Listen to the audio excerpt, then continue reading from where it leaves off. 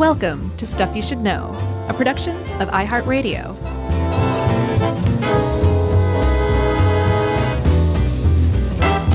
Hey, and welcome to the podcast. I'm Josh Clark, and there's Charles W. Chuck Bryan over there, and Jerry's here too, somewhere. Not just in spirit, but like digitally, virtually. She's like Johnny Depp in Johnny Mnemonic? No, that's Keanu. Oh, Pirates of the Caribbean? Yes. That's what Jerry's like. I've been singing Judas Priest all day because of this. Instead of Turbo Lover, I'm singing Hydropower. Oh, that's pretty cool, man. Can you give us a couple of verses? I'm your hydropower. Mm-hmm, mm-hmm. What and comes I next? failed to mention I'm wearing my leathers. Oh, okay. Just a leather vest and no shirt underneath? Yeah. And some, nothing else but boots? Some buttless chaps. That's awesome. Really, is there any need to make any other kind of chaps? I mean, I think they usually don't have a butt, right? You're just expected to wear something underneath. Maybe that's what it is. Well, then the whole thing, just calling them buttless chaps is superfluous. Yeah, it's redundant, right? Yeah. So since we started talking about buttless chaps, since we coined a new term, buttless chaps, I think we're the first people to ever use those two words together. Yeah, people usually say the A word. Right, exactly. We're clearly talking about hydropower. Not just hydroelectric power, friends, hydropower. There's a lot of energy in that there water, and we humans have gotten pretty clever at figuring out how to extract it. Yeah, and this is something that we used to use a lot more of in this country. Mm-hmm. Up until about the mid-20th century, we were using lots of hydropower, and it peaked in about 1960. Yep. Now we're down to just about 6% of our power being created through the use of water. But there's still a lot of, hydropower plants in the U.S., about 2,400. The U.S. has a bunch, but we're also tearing them down along with Europe at a rate of about like one per week, these dams, right?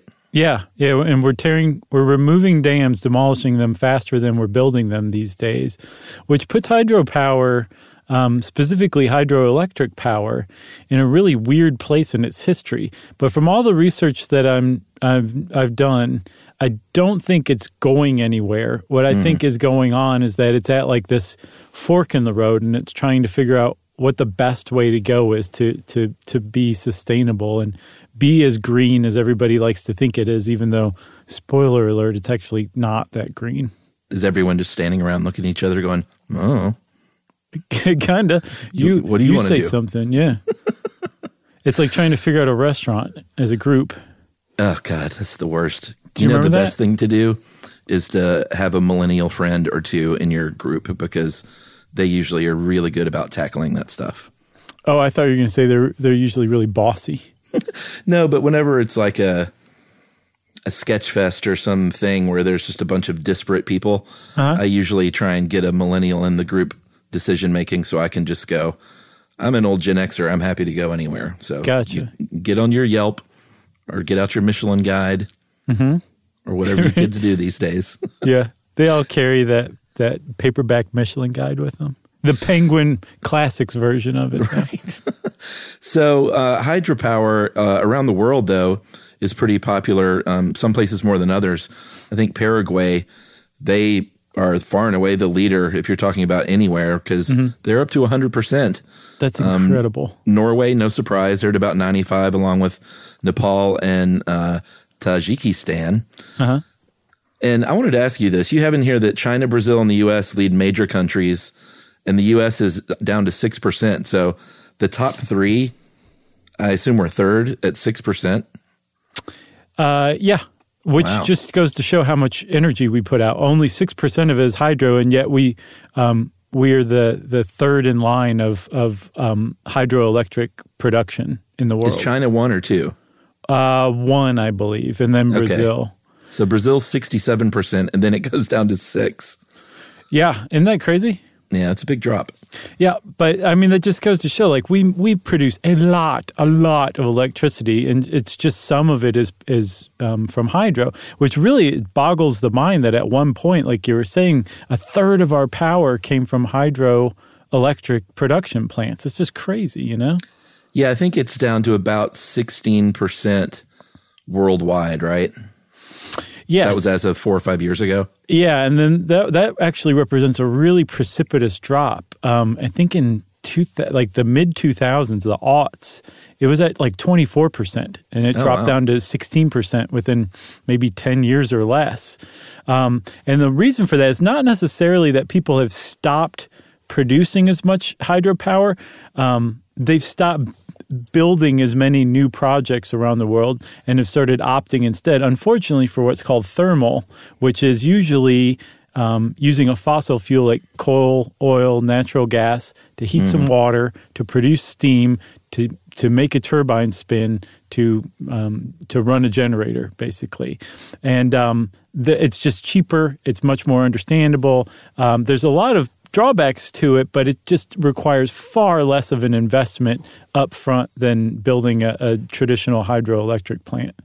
Yeah, and we'll detail all those pros and cons later. But if you wonder why people look to water to begin with, you need only look at water. Stand beside any river, especially one that's got some rapids. Mm-hmm. When you see those rapids funneling through a small channel, it gets pretty intense. Some serious force going through there. And at some point, someone said, maybe we can harness that. We're not exactly sure who the first people were, but of course, some people think the Chinese, the Han Dynasty, they're always a good bet for leading the way. Maybe the Persians, or maybe they actually do have writings from the 3rd century BCE from Philo of Byzantium. Mm-hmm. He made a great dough, by the way. He did. He was also the guy who first named the 7 wonders of the ancient world. Was his dough one of them? Right. He's like, you got to try it. It's the flakiest. It's so good and flaky. Yeah. But yeah, there's I think a description of a water wheel from old Philo. Yeah, from 2,300 or so years ago. So yeah, we figured out that like you can put water to work. We've known for a long time. It was using water as basically a way to produce mechanical energy, not electricity. Just put a pin in that because we're going to get to it in like 35 seconds. But first, we used water to push water wheels, like those charming things you see in like a Thomas Kinkade painting. It's one of my favorite things. They're really wonderful. I love them. They're about as quaint as anything ever has been in the history of the world. There's just something so tranquil about it. But I've always loved them. When I was a kid, I remember going to Stone Mountain Park, and they had the old grist mill there. And I think I even kind of understood the purpose and just how I think its simplicity always really just hit me right where in the feels. It's one of those things, Chuck, that it is a very simple idea, but it was like a home run right out of the gate. Like basically what we do to produce hydroelectricity is almost an unchanged version of, the water wheel. Yeah, I mean, it's got fancier over the years. Yeah.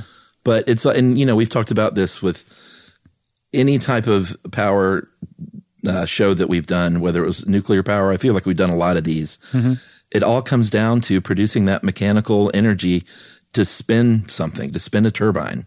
Yeah, so you spin this water wheel or turbine, as we'll see, and there's that spins on an axis. Well, if you insert an axle into that axis, it'll spin the axle, and you can attach all sorts of cool stuff to that axle to make them spin too.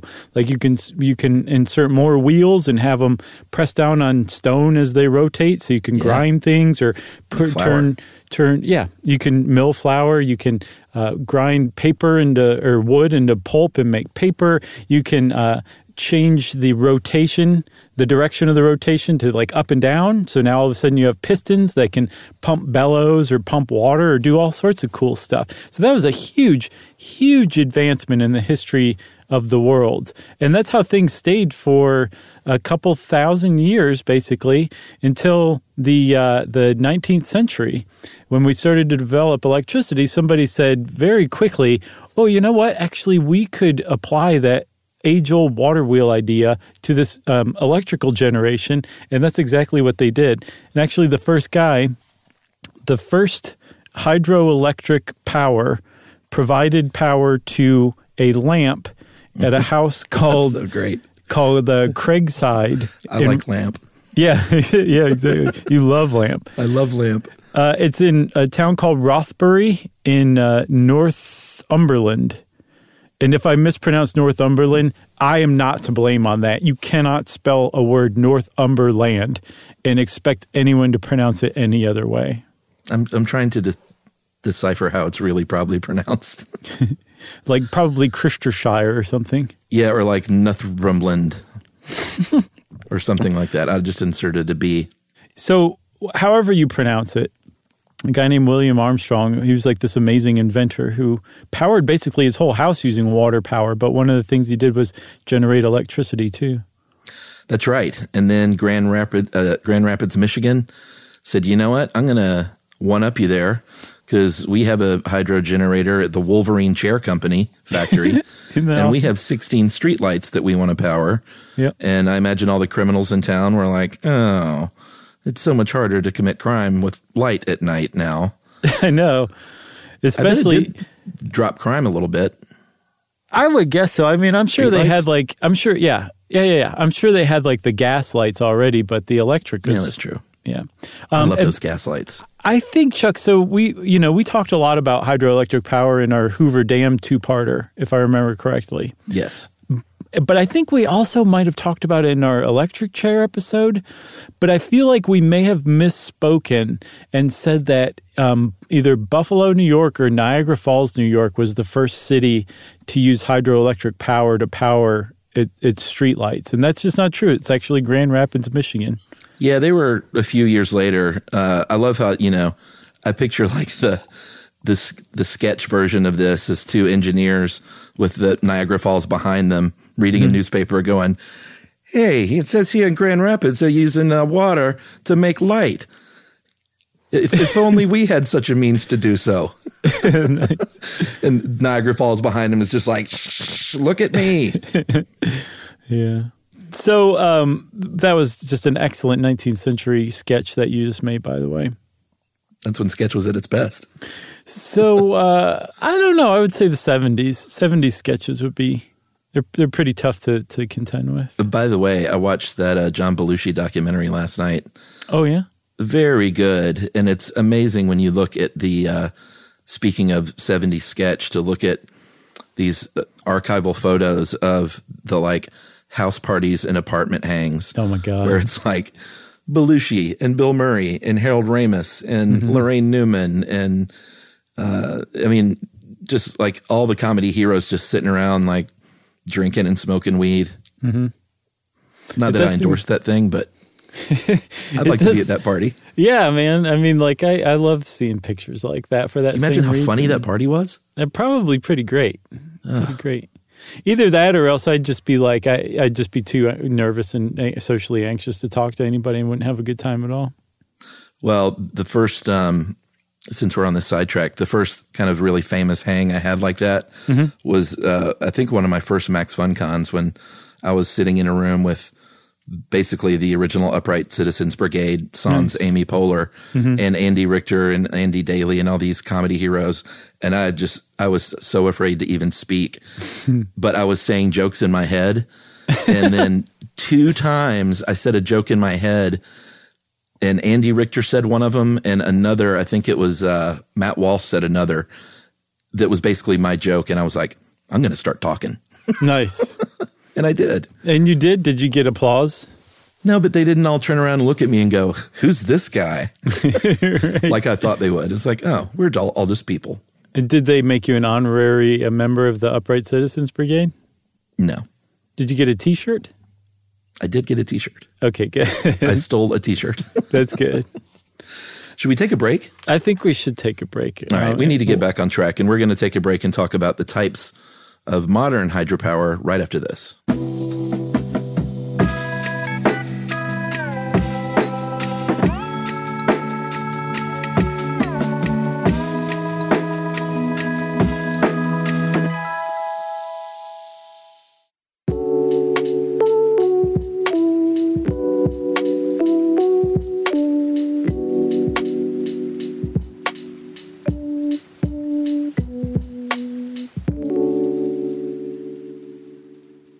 Okay, Chuck. So, like you said a minute ago, that like flowing water has a lot of energy to it. I found a couple of stats that I've just got to share with everybody. Okay, Let's hear it.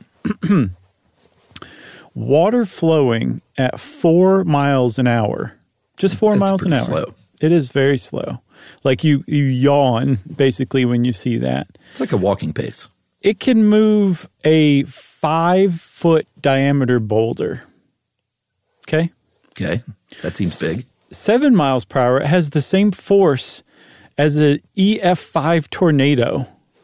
And That water flowing at 25 miles per hour has a pressure equivalent of wind that's blowing at 790 miles per hour, faster than the speed of sound. What? So there's a tremendous amount of kinetic energy in flowing water. And we have figured out over time, like, how to maximize that. Like you said, the water wheel design is basically like what we're working with still today, but we've refined it so much that now we're producing these amazing turbines that spin super fast, and they're designed to to direct water in just the right way, or water's supposed to go around them just the right way, or drop on them, or shoot from the side and slosh around like it's on a slip and slide or something. And we've come up with a lot of turbine designs, basically, I guess is what I'm trying to say, that have really improved on the water wheel.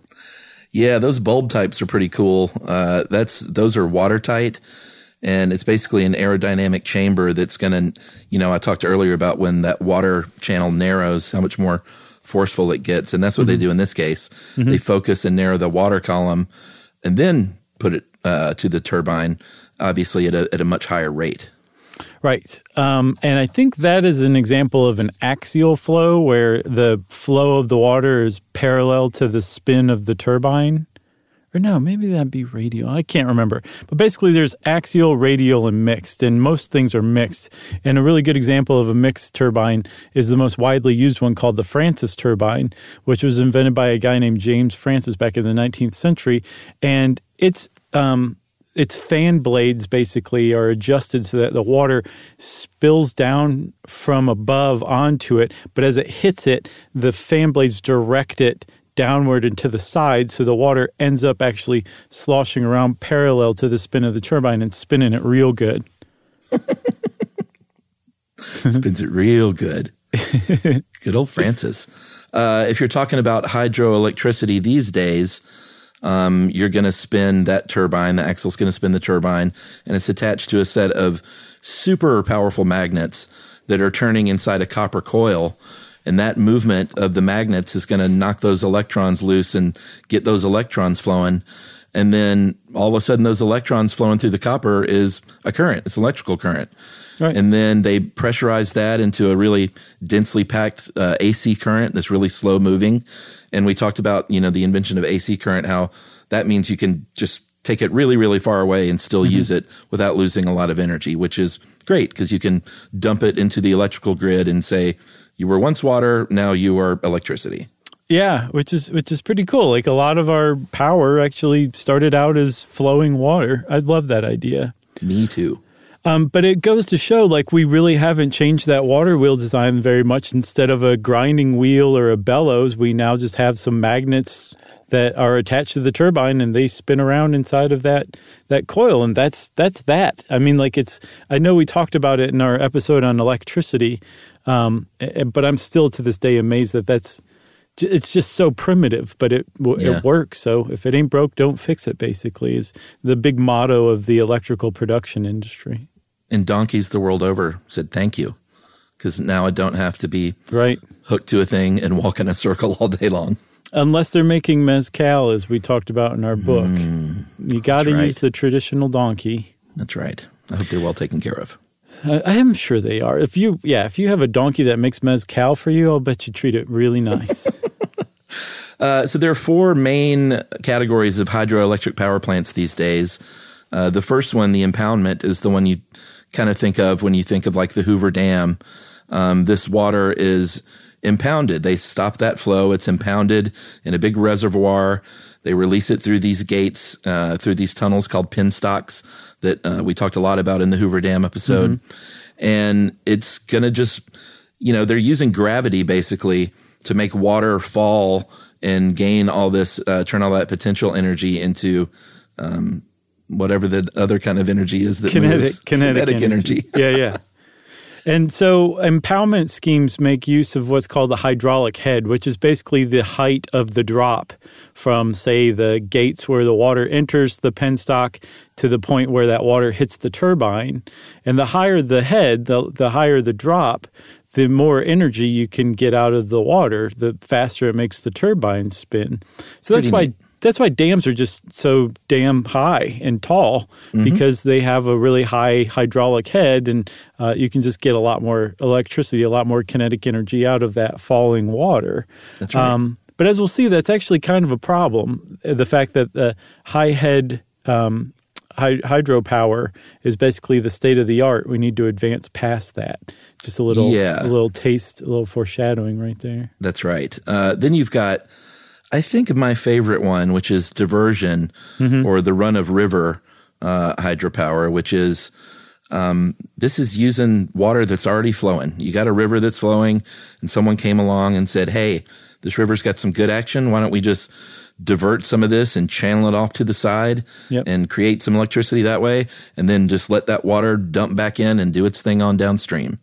Yeah. And so some of them do just divert some of the river to produce electrical power. Some just stick a whole plant in the river. But the key here is that they're not, like you said, they're not trying to keep the water blocked up behind a dam. But there's still probably a drop because, again, this hydraulic head is basically the key to hydroelectric power generation right now. I think the conduit, which is a subtype of the diversion, conduit or canal is pretty neat too. Yeah, me too. Because basically they use these water pipes that may be part of a big irrigation system or some other kind of water project. They're like, we might as well stick a turbine in that thing because we're diverting that water through a pipe anyway. Right. So it might as well just capture some of the energy as it's passing by. I think that's a spectacular idea. So that's you got impoundment, diversion, and then another type is called pumped storage. And pumped storage is very much like impoundment. There's an upper reservoir and penstocks, and you let the water flow through past the turbine, and you generate electricity. But unlike impoundment, where when the water exits, it just goes downstream and keeps flowing, and it's what the hell just happened? You actually capture the water. I have to say, I've said damn and hell in this episode, and I'm really pushing the envelope if you ask me. I feel like Bart Simpson. Well, you said damn high. I took it to mean D-A-M high, literally. But yeah, you're in trouble for saying that. Thank you. In pump storage, rather than letting the water just exit and flow down river, there's a lower reservoir too that captures the water and keeps it from flowing out. And then that's what you do. You let the water flow from upper to lower during peak electricity hours or peak demand so you can produce electricity. And then when it's not peak demand, people don't need as much electricity, you can use some of that electricity that you've generated to pump the water from the lower reservoir back up to the upper reservoir, which is pretty awesome. It makes it basically like a rechargeable battery. It's pretty cool. We spend a lot of time on Lake Sinclair here in Georgia, and the dam is very close to where we are. There's two dams, one at the north end, one at the south end, and we go to the north end one. And it's just fun to go up there and watch when it's going through its, I guess when they're releasing the most water, because it's just crazy. The water in front of it is really choppy, but it's not going in any sort of pattern. It's just, you'll see a big swirling pool to your right, then another one in front of you, and jet skis and boats are kind of trying to fight against the current to get close and then get pushed back. It's really, I was about to say violent, but it's just, but it's not loud, so it doesn't seem violent, but it's churning that water up. And I think fish, because the birds go crazy when this is going on. Man, I'll bet. It sounds like utter chaos. It is, but it's quiet chaos. Oh, is it quiet? To me, in my head, it sounded really loud and whooshy and everything. No, it's not really whooshy. You just see the water churning and moving, and it's pretty cool. Why is it that if there's if there's a chance to do something dumb, somebody on a jet ski is going to try it. Yeah. Have you ever noticed? Yeah, jet ski. I don't know. Jet ski people they're different. They're a certain breed. They got a little bit of daredevil in them, I guess you could say. They do. I mean, some of those things are crazy. They go like 80 miles an hour. That's not safe. No, it's not. One of the other last things about pumped storage, Chuck, is that they've figured out, and I feel like we've talked about this before, I mentioned it, that a really good thing to do with a pumped storage hydroelectric plant is to actually use excess energy from wind and solar that say you can't store anywhere. You use that to pump the water back up to the upper reservoir. And it's basically like, again, recharging a battery using wind or solar. So you could conceivably power your whole pumped storage hydroelectric plant using nothing but renewable resources. That's amazing. Yeah, I like that stuff. I love like ecology almost as much as earth science because, it ties into it so much. They're kind of cousins. For sure. Then finally, you have marine hydrokinetics, which we talked about. Do you remember the name of the episode? Can Oceans Power the World from That's 2011. Right. And that is using ocean currents and waves and tidal currents. Yep. I wondered if any of the Great Lakes could produce enough of a current to be useful, or is it only ocean? No, I think anywhere that has any kind of wave action, tidal action, or currents, you could totally make use of it. And apparently there's tides and currents in the Great Lakes. I had no idea, but I remember somebody saying that recently. I just remember learning that when I saw Ferris Bueller in high school, and there's that scene by, what's the Great Lake there in Chicago? Is that Lake Michigan? I think Superior. Superior. Oh boy, we're getting crushed right now. I think. Let's just name them all. It could be Erie, maybe Huron, Ontario, one of those. It's not Ontario. But I just remember seeing that scene by the lake and all those waves and stuff. And I was like, wait a minute. I thought they're in Chicago. Where the heck are they? Right. And someone said, no, that's a Great Lake. And it can look like the ocean like that. That's and I went, so what? Crazy. I mean, now I recall back to my boyhood when I would play in the lake, and I guess there would be waves, but it never occurred to me that they just shouldn't be there, that they were freaks of nature. What lake did you go to? Erie. Okay. You sure about that? I'm positive. Okay. On Catawba Island. So with the marine hydrokinetics, they can, and you should go back and listen to that episode. It's really good. But one type is if they build it, a plant right along the shore there, and it's got that turbine at the top, and seawater flows in and out, and they use that wave action and the tidal movement coming and going to run that turbine, spinning that turbine. It all goes back to spinning that wheel. Yep. I actually saw there was a University of Florida study that said Florida alone could probably produce 10 gigawatts of electricity from marine hydrokinetic schemes alone, and which is pretty substantial because all of the hydroelectric output in the entire United States right now is 13 gigawatts. So that'd be a pretty big addition, actually, if they could figure out how to do it. I thought of another musician from Gainesville, Florida, the other day when I was listing them. Who? Stephen Stills. I can't believe I forgot Stephen Stills. Steve Stills? Little Stevie Stills is from Gainesville? Stills. Which, he's one of my favorites too. Out of all of the Crosby, Stills, and Nash people, or just in general?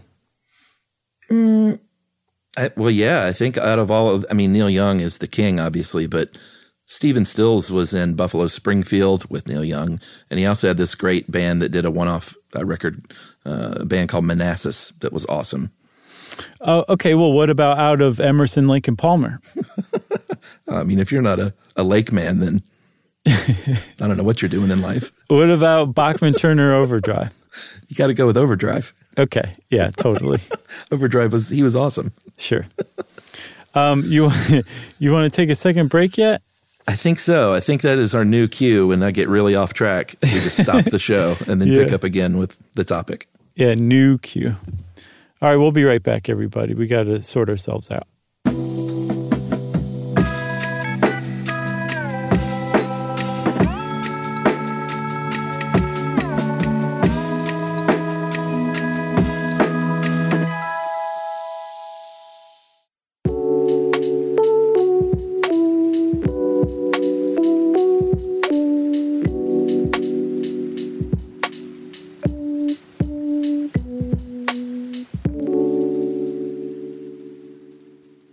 Okay, so if you're not just starry-eyed over hydropower right now, you clearly haven't been paying attention to this episode. Like, we're mad at you.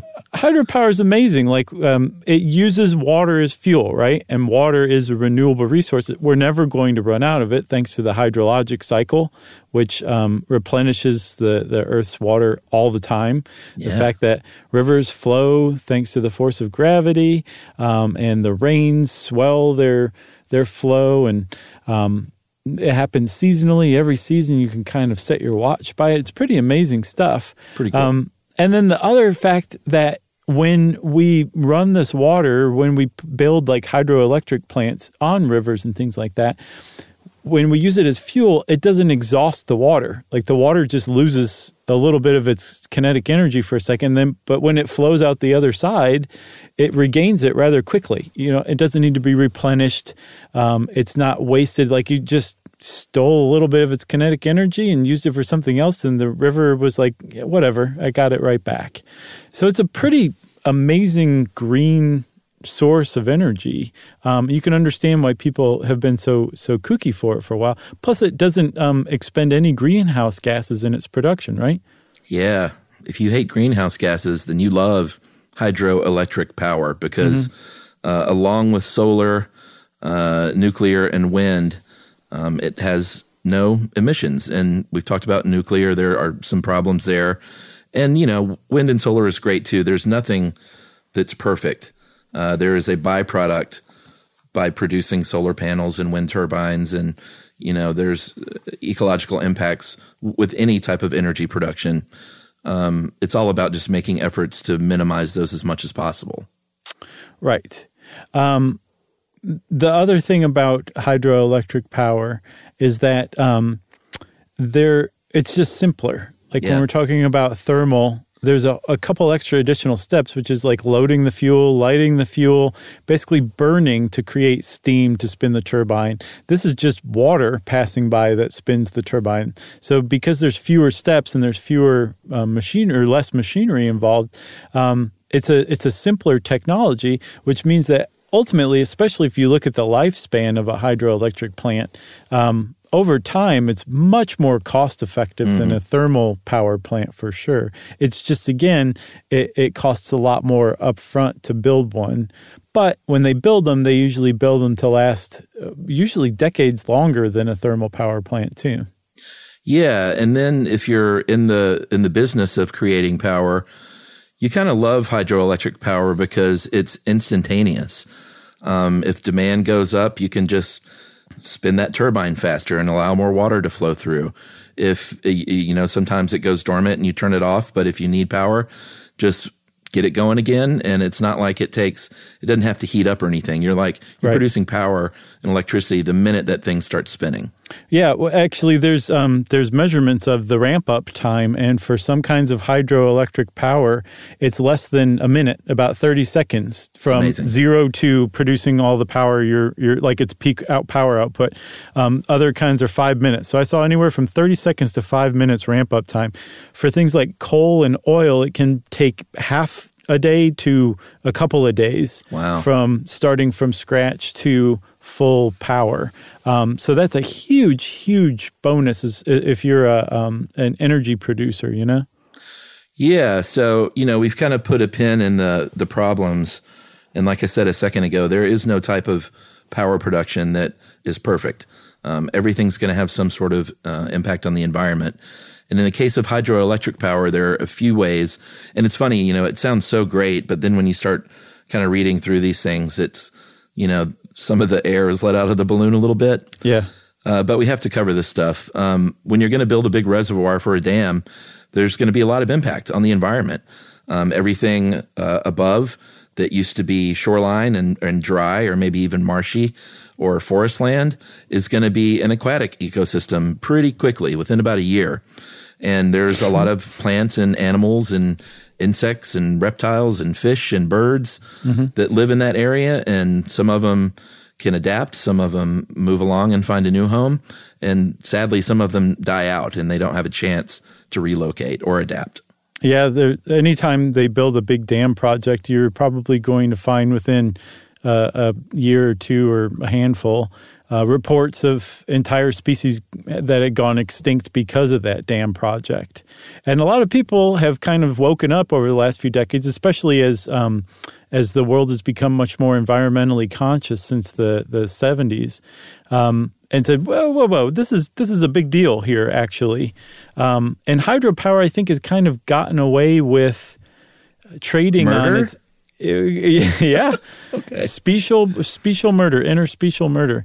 But hydro's gotten away by trading on its kind of green reputation. And finally, people started calling it out and saying, like, this is not acceptable. We have to figure out a better way. And that's kind of what I was referring to, or not just kind of, like, that is almost entirely what I was referring to, where hydro, and we'll talk about the future in a second, but it's at this point where it's like, how can we do this so that, because this is an amazing green, renewable energy source, but it's also having devastating environmental impacts. So we've got to figure this out so we can keep doing this, but we've got to do it without, wiping out entire species every time we build a new dam. Yeah, totally.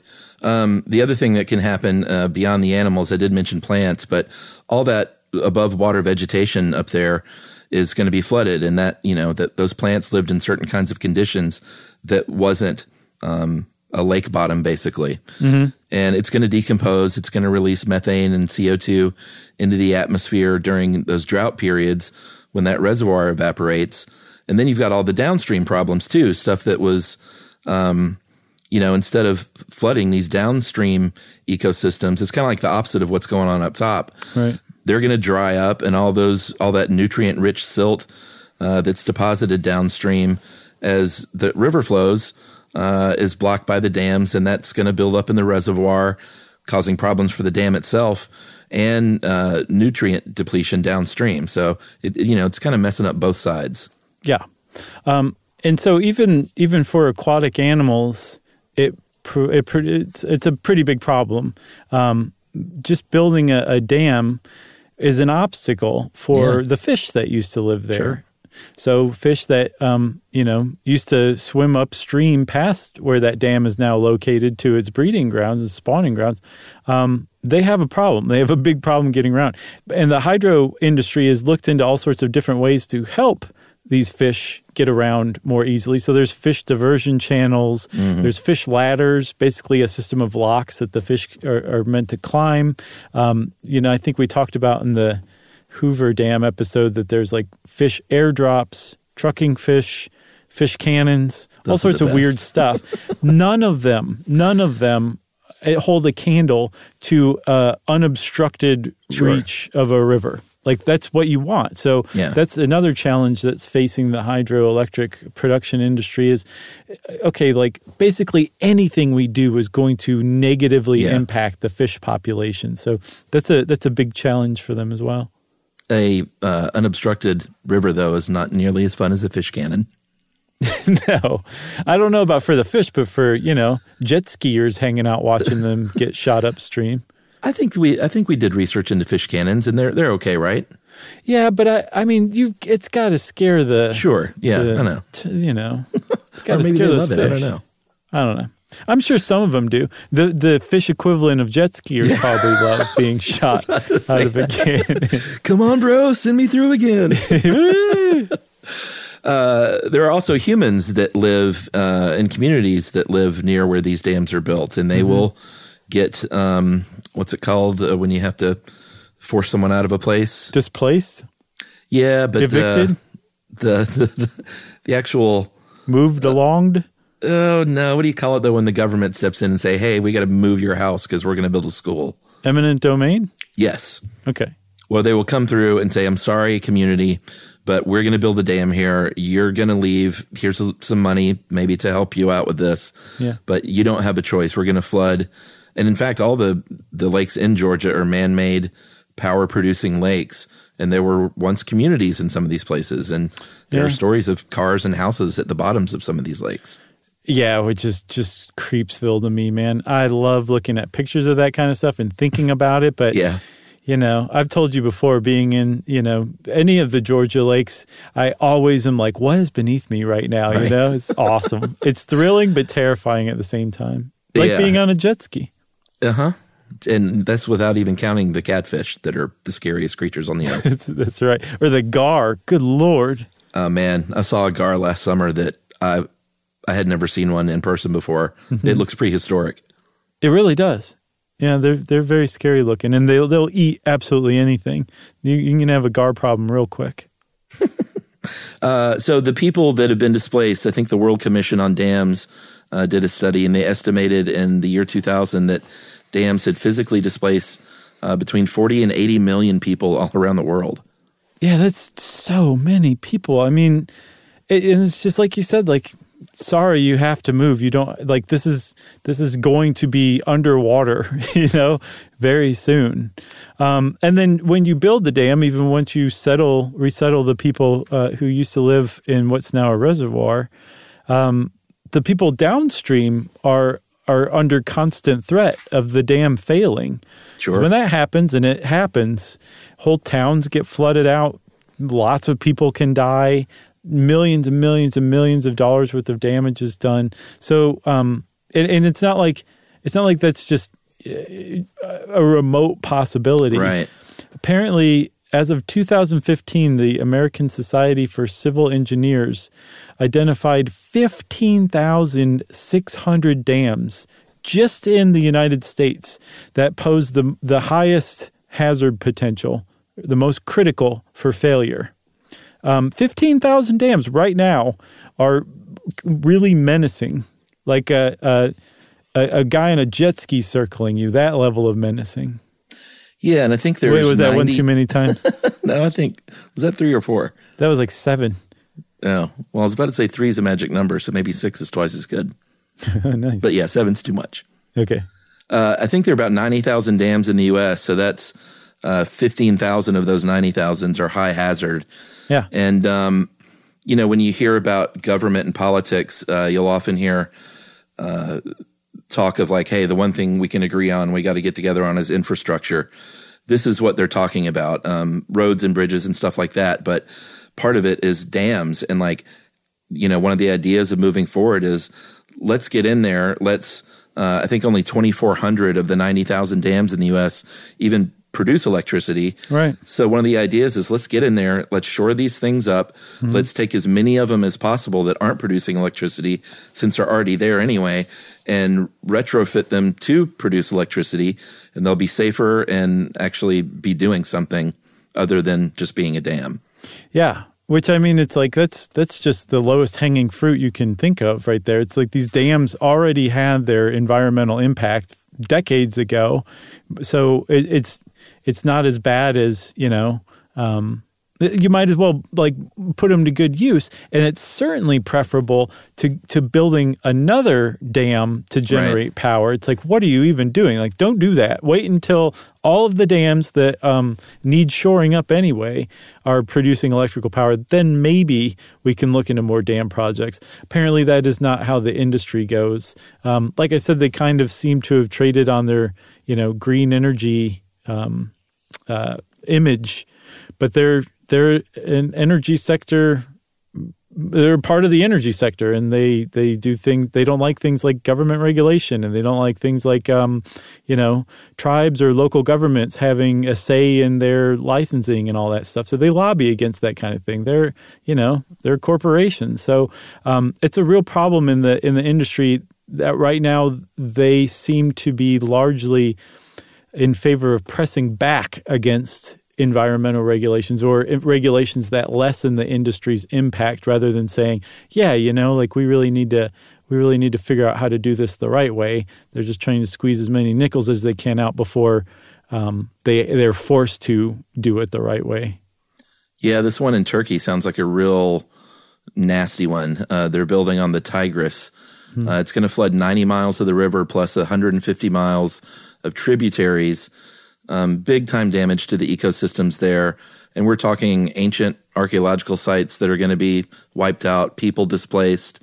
And a lot of people in the international community have said, hey, Turkey, why don't you think about some different ways to do this? And Turkey said, no, this is what we're doing. We're going to push forward with this. We have another one on the Euphrates that is reduced water flow to Iraq to its south by 80%. Yeah. And has caused the loss of 61,000 acres of arable land every year. It's just such an astounding figure. It's like, how is there any land left, you know? Yeah.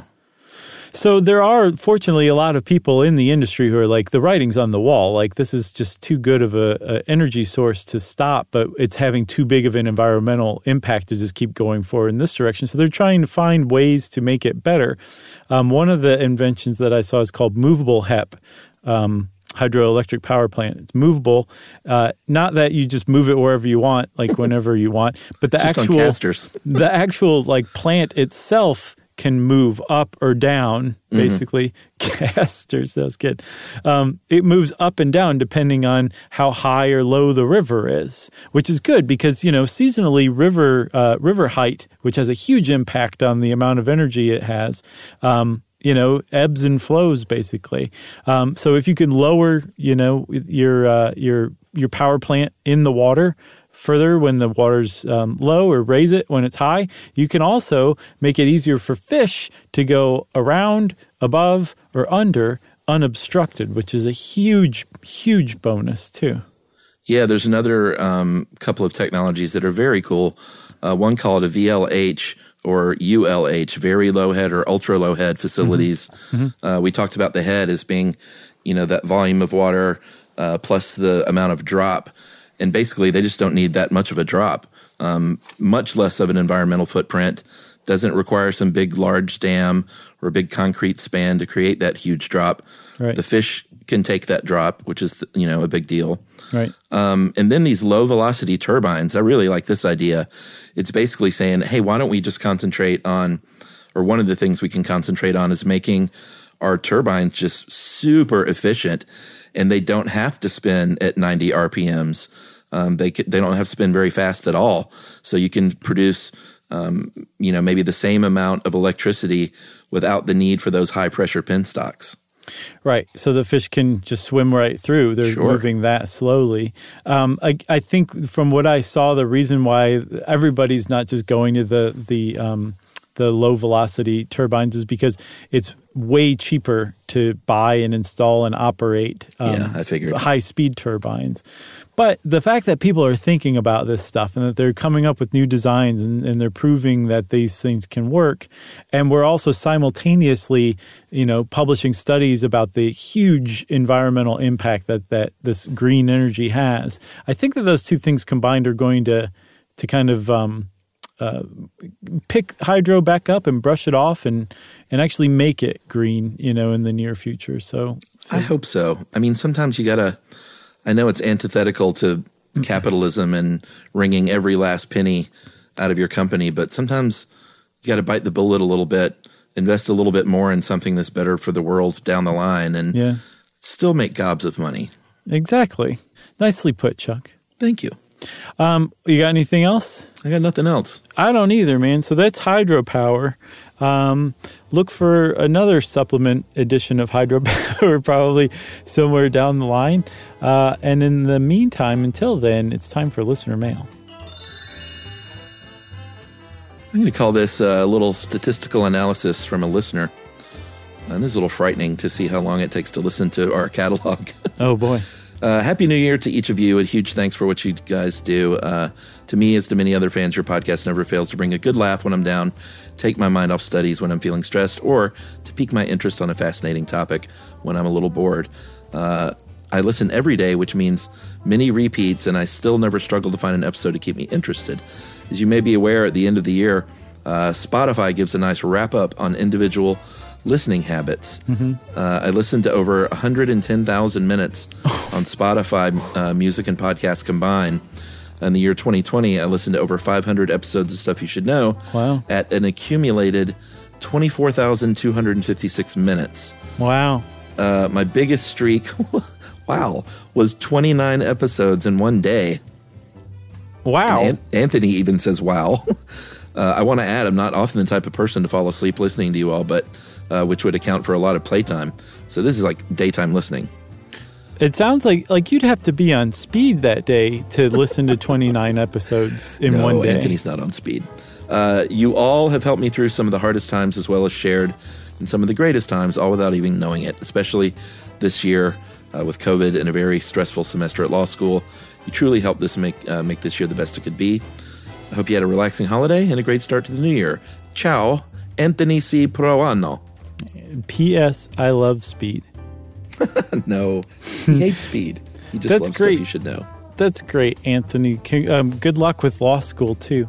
I actually saw a couple of people who topped his total minutes. I think somebody tweeted, because like you can tweet that really easily or post it. Yeah, a lot of people send those out. I saw one, and I'm sorry I don't know what their name is, but they had like 55,000 minutes listened to Stuff You Should Know last year. Isn't that nuts, man? So hats off to everybody who listens to us in general, but also if you listen to us that much, we really appreciate you, and hopefully we never annoy you. Like hopefully one day it never just clicks and you're like, I can never listen to these guys again. I've heard too much, you know? Yeah. Totally. So be careful out there, I guess is what I'm trying to say, everybody. Be careful. If you want to get in touch with us like Anthony did, we love hearing from our friends. That means you.